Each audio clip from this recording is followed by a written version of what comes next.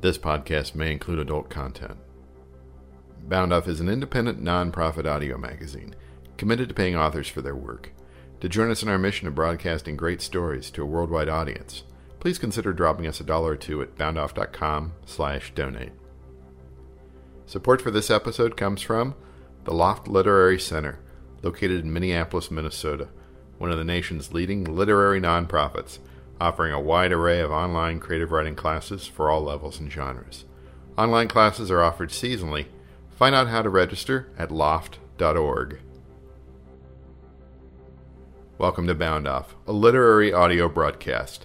In this edition we have two stories, For Jane by Gavin Broom and The Turn Horse by Douglas W. Milliken. For Jane, written and read by Gavin Broom.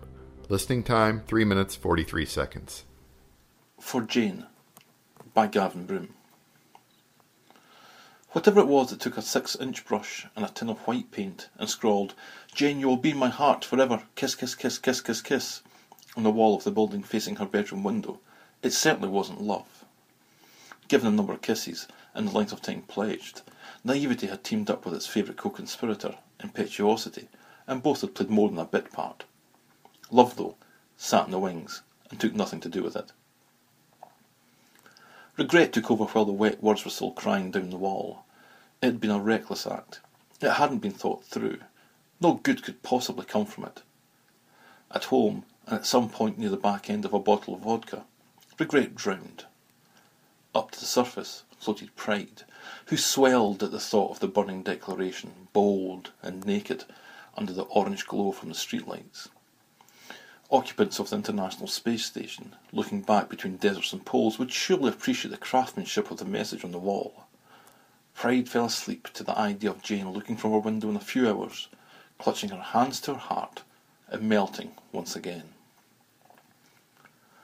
On the sofa, anxiety woke with a start and knocked over the vodka bottle, allowing the remaining dregs to ooze and disappear into the living room carpet, something that optimism suggested might be for the best. Ignorance, at least on a temporary basis that morning, was bliss. There had been no phone call, however, and a phone call had been expected. As minutes became hours and the sun inched across the sky, paranoia paced the floor. It tugged at hair. It stared at a mobile phone that resolutely refused to ring and tried to work out why.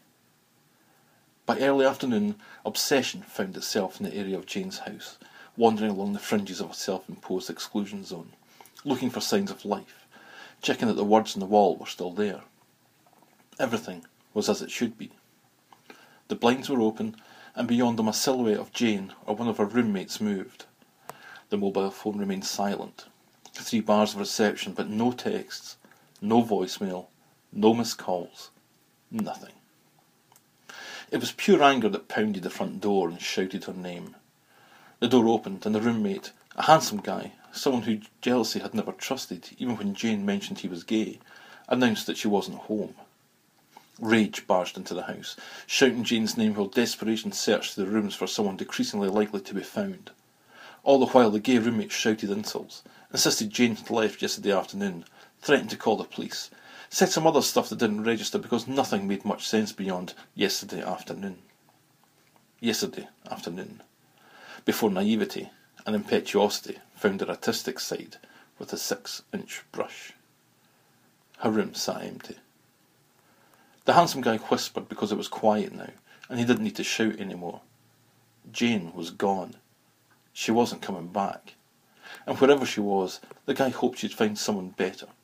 He hoped she'd find someone not so emotionally all over the place. Shame didn't know what to say, so in the end said nothing. At some point during the walk away from a house, a wall, a message, a now inaccessible part of a life, love made an appearance and began to ache. But by that point, it was too late. And deep down, love knew it had been far too late, for far too long.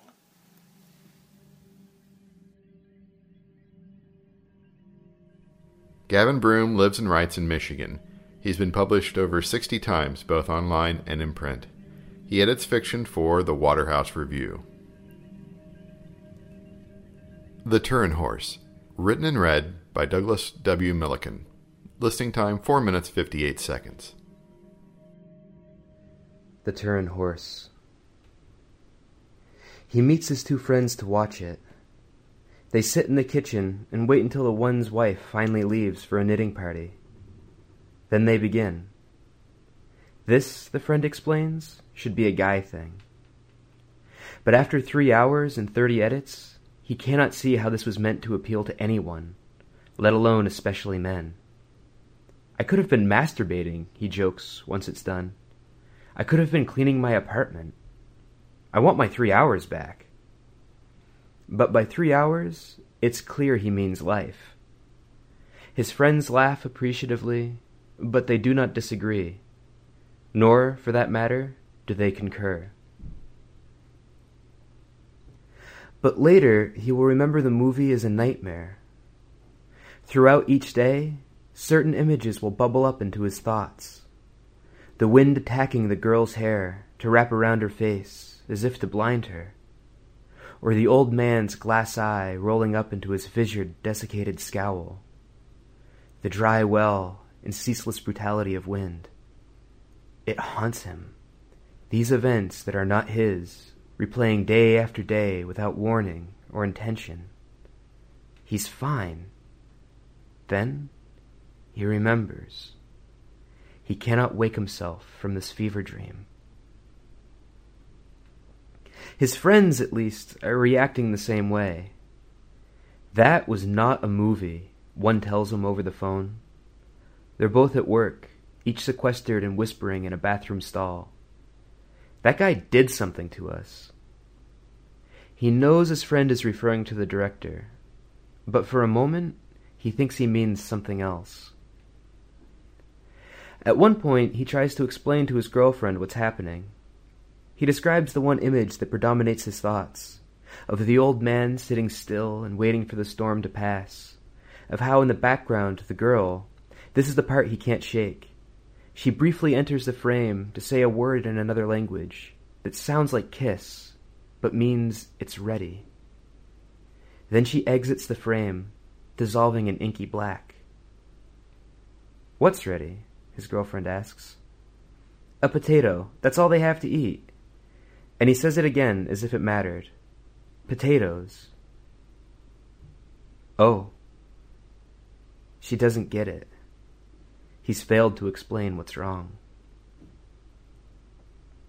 His eventual method of exorcism is to get angry at the characters. The old man, always burning his mouth and hands, eating his one rationed potato each day. How both the old man and the girl only ever eat half.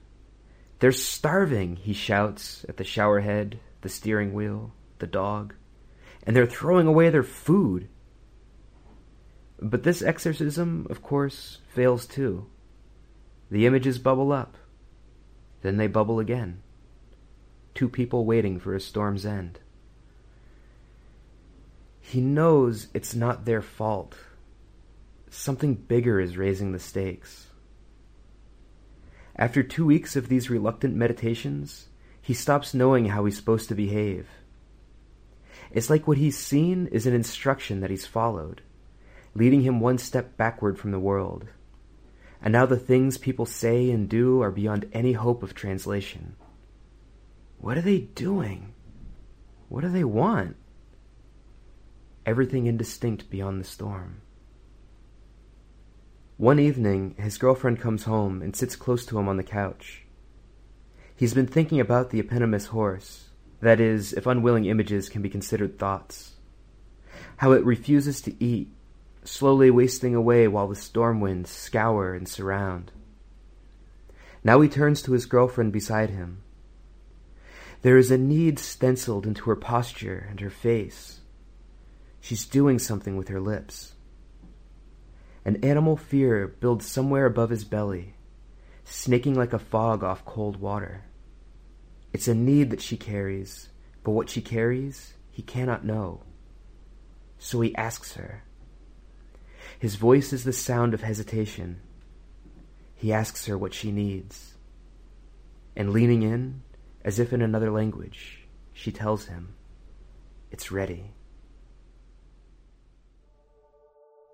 Douglas W. Milliken's recent work has appeared in McSweeney's, Slice, and the Adirondack Review. The Turin Horse was written while a fellow at the iPark Foundation. Douglas lives in Portland, Maine. Listener-supported Bound Off is made possible by grants from the Kern Family Endowed Fund. Further support comes from the Google Grants Program. Thanks for listening to this edition of Bound Off. Copyright Bound Off and the respective authors. All rights reserved.